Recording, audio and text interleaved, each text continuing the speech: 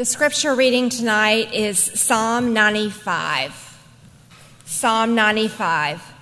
Oh, come, let us sing to the Lord. Let us make a joyful noise to the rock of our salvation. Let us come into his presence with thanksgiving. Let us make a joyful noise to him with the songs of praise. For the Lord is a great God and a great King above all gods. In his hands are the depths of the earth, and the heights of the mountains are his also. The sea is his, for he made it, and his hands formed the dry land. O come, let us worship and bow down. Let us kneel before the Lord our Maker. For he is our God, and we are the people of his pasture, and the sheep of his hand. Today, if you hear his voice, do not harden your hearts. For as at Meribah, as on the day of Messiah in the wilderness, when your fathers put me to the test and put me to the proof, though they had seen my work. For 40 years I loathed that generation and said, they are a people who go astray in their heart, and they have not known my ways. Therefore I swore in my wrath, they shall not enter my rest. This is the word of the Lord. Let's pray together. And God, we come now and bow our hearts before you, asking that you would speak your truth into our hearts. And we ask that you would form and shape our faith so that as we hear your word preached, that we might respond with faith and faithfulness reflected in the ordinary moments of everyday life. To your glory, we ask. Amen. I came home one day to witness rather an interesting sight at my house. Daniel, of course, who else, right, was carrying around a label maker. Now, to his defense, he carries around a lot of things, but those random items, they function as weapons. But on this particular night, he wasn't threatening any of his siblings, so I knew something was off. And so I asked my wife, what is going on? And why is Daniel carrying that label maker around? She said to me, Daniel asked me what it was, and I said it's a label maker, and he misheard. Now, he thinks it's a Lego maker. I could not let him go on living like this. So I sat Daniel down and told him the truth. Your mother lied to you. No, just kidding. I said, no, buddy, that thing does not make Legos. And I proceeded to show him what it does. Now, you have to understand that there are very few things in this world Daniel loves more than Legos. His blanket, mac and cheese, and I think that's it. When he found out the truth, boy, his world came falling apart. He was devastated. He was crushed. Now, whether we realize it or not, this is our story. We tell ourselves that things, like a label maker, you might have your own version of that, success, relationships, recognition, and the list goes on. These things will somehow satisfy the longings of our hearts, and so we attribute ultimate worth and value, and we hold on to them, believing in the promise that only if I had more, that my life could be complete. The Bible calls this worship. And misplaced worship leads to ruin and distortion of God's image in us. And here in Psalm 95, the Bible offers a better way. Worship that leads to life. Worship that leads to restoration. Worship that leads to flourishing of all. So tonight we're going to look at two things. First, let's look at worship together. The Westminster Shorter Catechism asks, what is the chief end of man? The answer, to glorify God and enjoy Him forever. This catechism not only addresses the big questions of life, purpose, and meaning, but it also speaks to the centrality of worship. You see, the word worship, derived from an Old English word meaning worthship, is the act of attributing or giving worth, praise, and glory to God. And even after the fall in Genesis chapter 3, the instinct to worship, although disordered, remains intact. We are worshipers by design, and that means we can't ever turn it off. We can only switch the object of our worship. And that's true even today among modern secularists. Charles Taylor, a Canadian philosopher and the author of the influential book, A Secular Age, observed that even in this secular world, people have not subtracted God, but replaced Him with what he calls exclusive humanism, a belief that one can find meaning and significance without a transcendent God.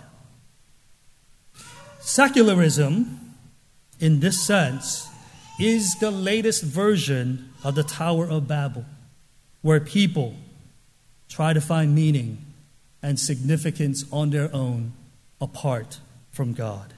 And the Bible calls this idolatry. Now, most of us in 21st century America, we don't bow before a wooden image, but we do worship.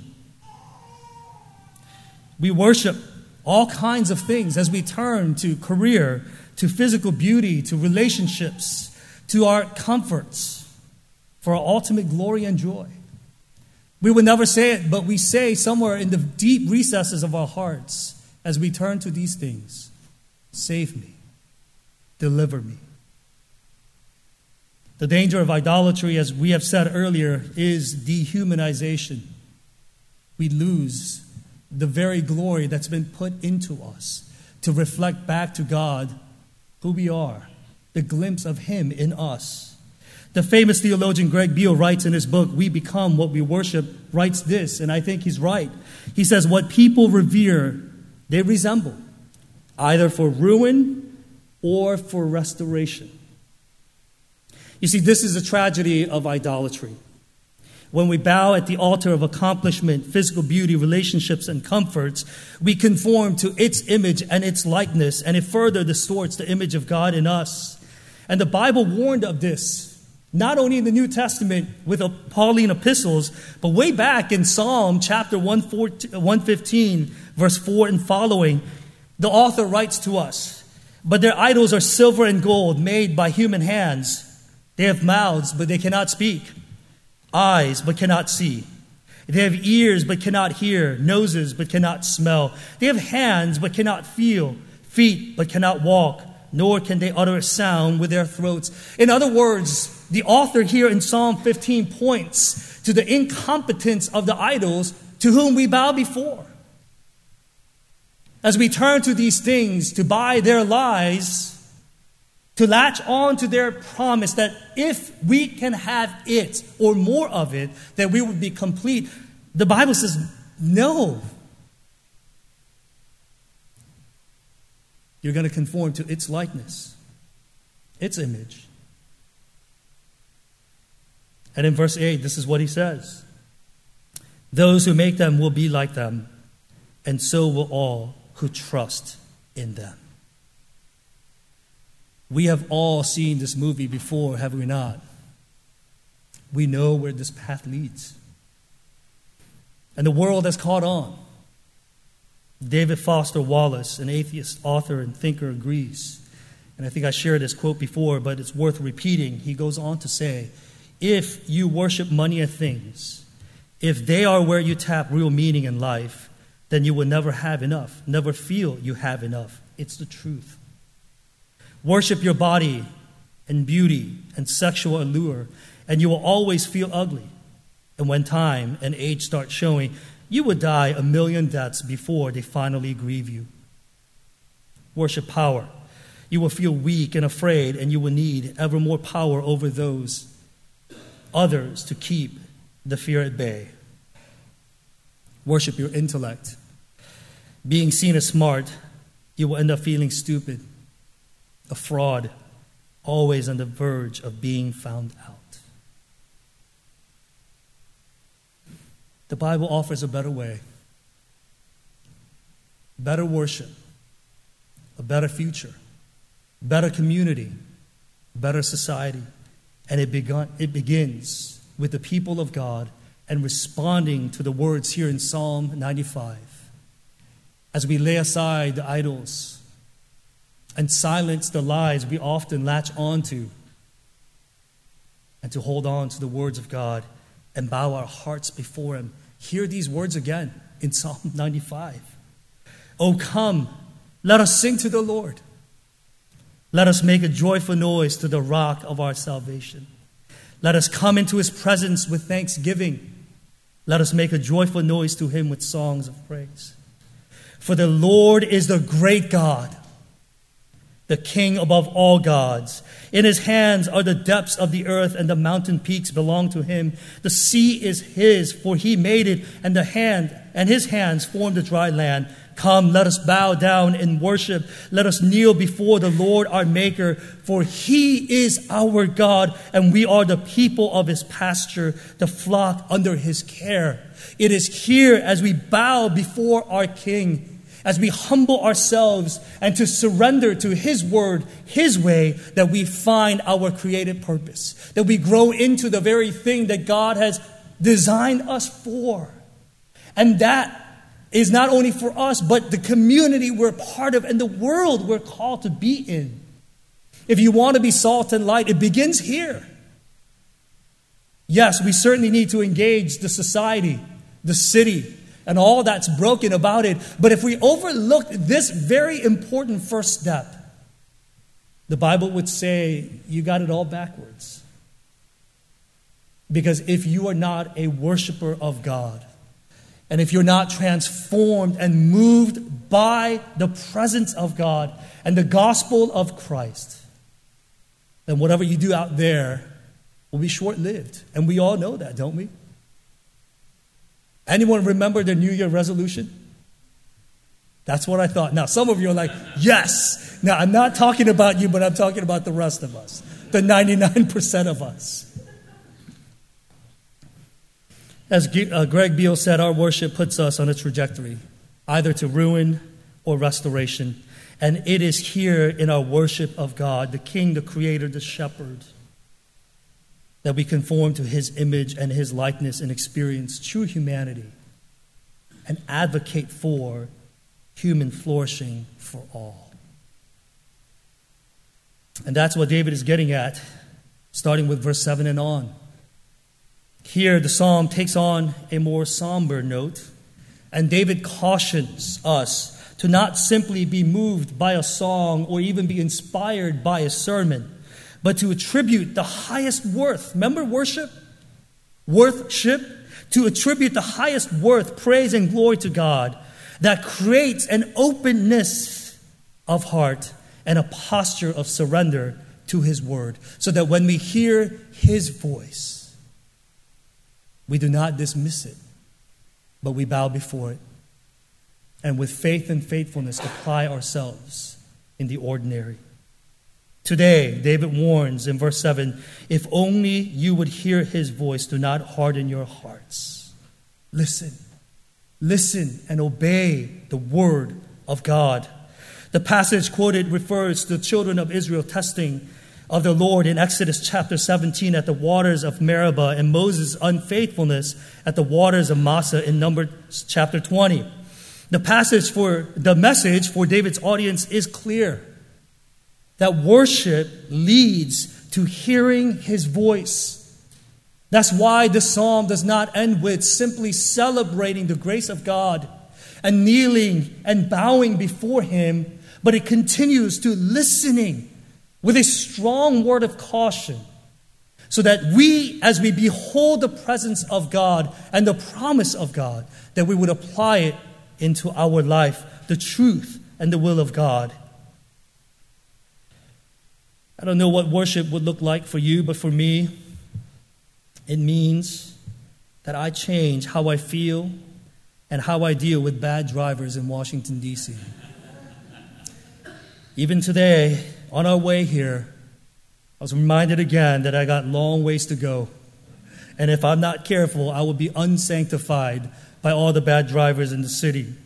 And for me, worship means attributing worth to God and His way. To look at people not as obstacles in my way to church, but as glorious beings, image bearers. To celebrate, to know, to love. It means that I am patient with my kids, to give them focused attention, not just leftovers, and check off a box. Even when they ask for the 100th time, who will win in a fight, Thanos or Superman? To engage them meaningfully, as if I want to talk about those things. It means that I care about the city and the people in it. Not just those who show up here on Sunday evenings, but even the marginalized, the invisible. What's my attitude towards them? Am I prayerful? Am I thinking of ways to build bridges to love them? Or are they just a prop on the street? You see, worship affects everything. And to attribute the highest praise to God means that we adopt His ways. Not comfort, not convenience, but His will. What would that look like for you? But all this begs the question, how do we worship like this?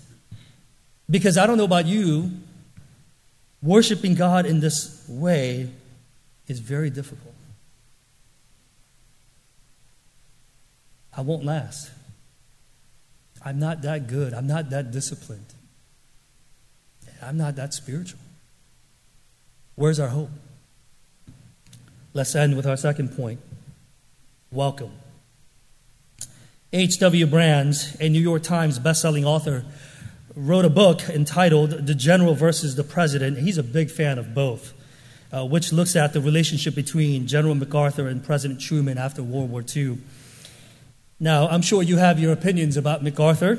This is Washington after all. But all things aside, MacArthur was an interesting person, a larger-than-life personality, to say the least. And in the book, Brands tells many stories about MacArthur. This one story stuck out to me. A man who had been dubbed, basically, MacArthur was entering the elevator in Daiichi, his Tokyo residence, after the war, when a Japanese man inside the elevator recognized him and bowed and started to step out of the elevator. MacArthur insisted that he remain, and they rode together. Now, MacArthur had been in Asia for a long time, and he knew the cultural nuances and the protocol. And he knew how countercultural it would have been for him to insist that this Japanese man would ride in the elevator with him. Many days later, MacArthur received a letter from this man, and it read, "I am the humble Japanese carpenter who last week you not only permitted, but insisted ride with you in the same elevator. I have reflected on this act of courtesy for a whole week, and I realize that no Japanese general would have done as you did." What left such an impact on this Japanese carpenter? It was the act of undeserved, unexpected kindness to a man who until recently was an enemy. The Bible calls this grace. In Psalm 95, God extends this very grace to us. People who were once far away, once who were rebellious. And it's this act of grace that invites us to come into His presence, to behold Him, and by doing so, become like Him. It really is, in many ways, the undoing of sin. Undoing of the curse of sin we see in Genesis chapter 3. If you know your scripture, you know that something tragic happened in Genesis chapter 3. A gap after the fall existed between God and fallen man. And in the final scene of Genesis chapter 3, God stations an angel with a flaming sword to guard Eden's entrance. And that began the first great migration. And the book of Genesis tells us that people moved further east away from the presence of God until in Genesis chapter 11, they discovered the land of Shinar and decided to build the Tower of Babel that would reach the heavens. You see, the account of Tower of Babel is more than just a failed project. It was man's attempt to claim or reclaim what was lost without God. This parable of some sort, if you will, underlines an important theological proposition that many of us already know. Man cannot reach God. God has to reach us. We cannot reach God through our accomplishments. We cannot reach God through our good works. And we cannot reach God even through our religion. God must act. He must bridge that gap. And he did. That's why David can confidently say, "Come, let us appear before God." This is a stark contrast to what we read in Exodus chapter 19, day before the Israelites were to appear before God at Mount Sinai. After the ritual of cleansing themselves, God says to everyone, "Do not let them come near the foot of the mountain. Let them not come touch even the piece of it, lest they die." Yet here in Psalm 95, David says, no, come into the presence of God. Why? Because God has done something, and we see that in the context of Psalm 95.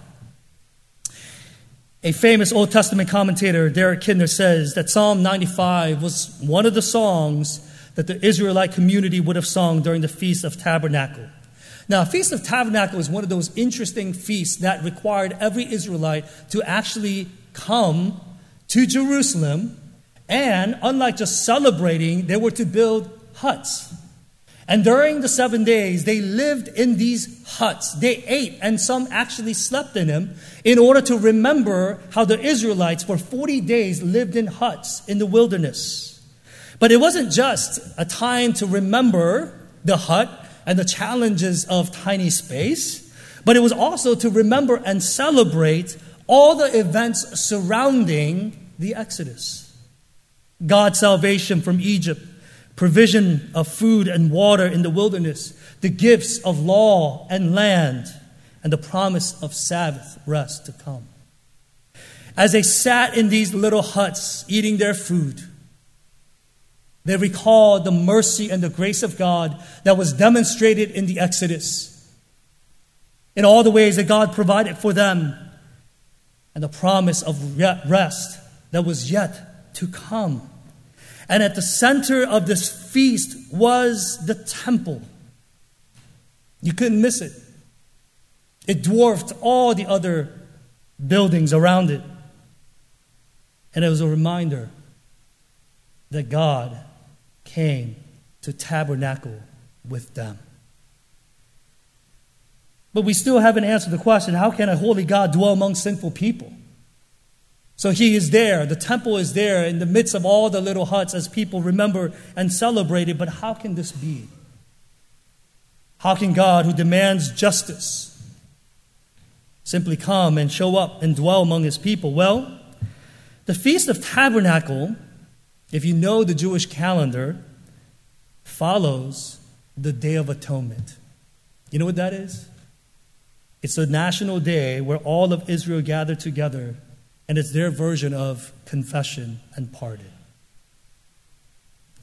Once a year, the high priest would enter the most holy place to atone for the sins of God's people. And on this day, the high priest had to follow strict guidelines outlined in the law because, listen carefully, atonement for sin was to be done God's way. Hebrews chapter 9, verse 22 says, "Indeed, under the law, almost everything is purified with blood, and without the shedding of the blood, there is no forgiveness of sins." And for that reason, God instituted the sacrificial system. And what mercy it is. We skip over Leviticus unless we have trouble sleeping at night. But really, if you understand what's going on in Exodus, the giving of the law, the high watermark of what the people are to aim for, you better believe they were looking for a sacrificial system of some sort. How can man ever achieve such high standards? Praise God for his mercy in giving us this system by which we can atone for our sin. That something else would take our place, and through the shedding of its blood, that we would find forgiveness of sin and receive the welcome of God.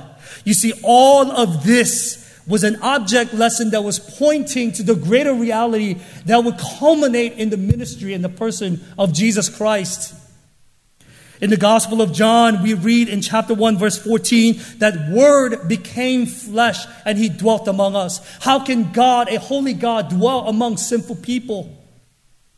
Because God had done something for us. And it wasn't the sacrifice of these animals in the Old Testament, because they too were looking forward to the sacrifice that was coming. It was the blood of Christ that was shed on the cross for us, where He took on the full wrath of God in our place. And through the shedding of His blood, now we have access to our God. We are forgiven, we're received, we're adopted, we're celebrated as His children. And so now we can come to the throne of grace, not having to wonder if we're going to get struck by God, if somehow we don't meet up to that standard. No, all that's been taken care of. You and I, we can come into the presence of God boldly, with confidence, knowing that all the riches of heaven is promised to us. You see, this is what we mean by the gospel.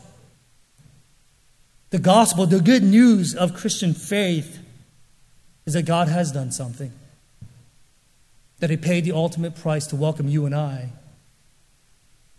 Genesis chapter 3 closes with the word go. You can't stay here. But in the gospel, Jesus says, come. All you who are weary and heavy laden, trying to muster up some sort of spiritual merit, come. Put all that aside. You can't do it anyway. Come and find rest in me. You see, Jesus in those words fulfills Psalm 95. That we find our rest in Christ, not by good works, but by faith, as we say, here I am. I can't do it. And if we get this gospel, if we can latch onto it, sit before it, and allow this message to marinate deep into our hearts, to give shape to our faith, then we will gladly assign the highest praise, highest glory, highest worship to our God. And it will become our joy, our delight to worship in the way that God calls us to. Let's pray together. Father, we are grateful that you have made a way. You knew we could never find our way back. We tried at the Tower of Babel, and we try now. It's evident in the ways that we latch on to the idols of this world and their promises. But you see it right through them. And you tell us to come. Find rest in you. To find rest in the finished work of Christ. To see and to know your delight in us. May this gospel go deep into our hearts, and may it fuel us to faith and faithfulness as we seek to obey you in the ordinary. In Christ's name, amen.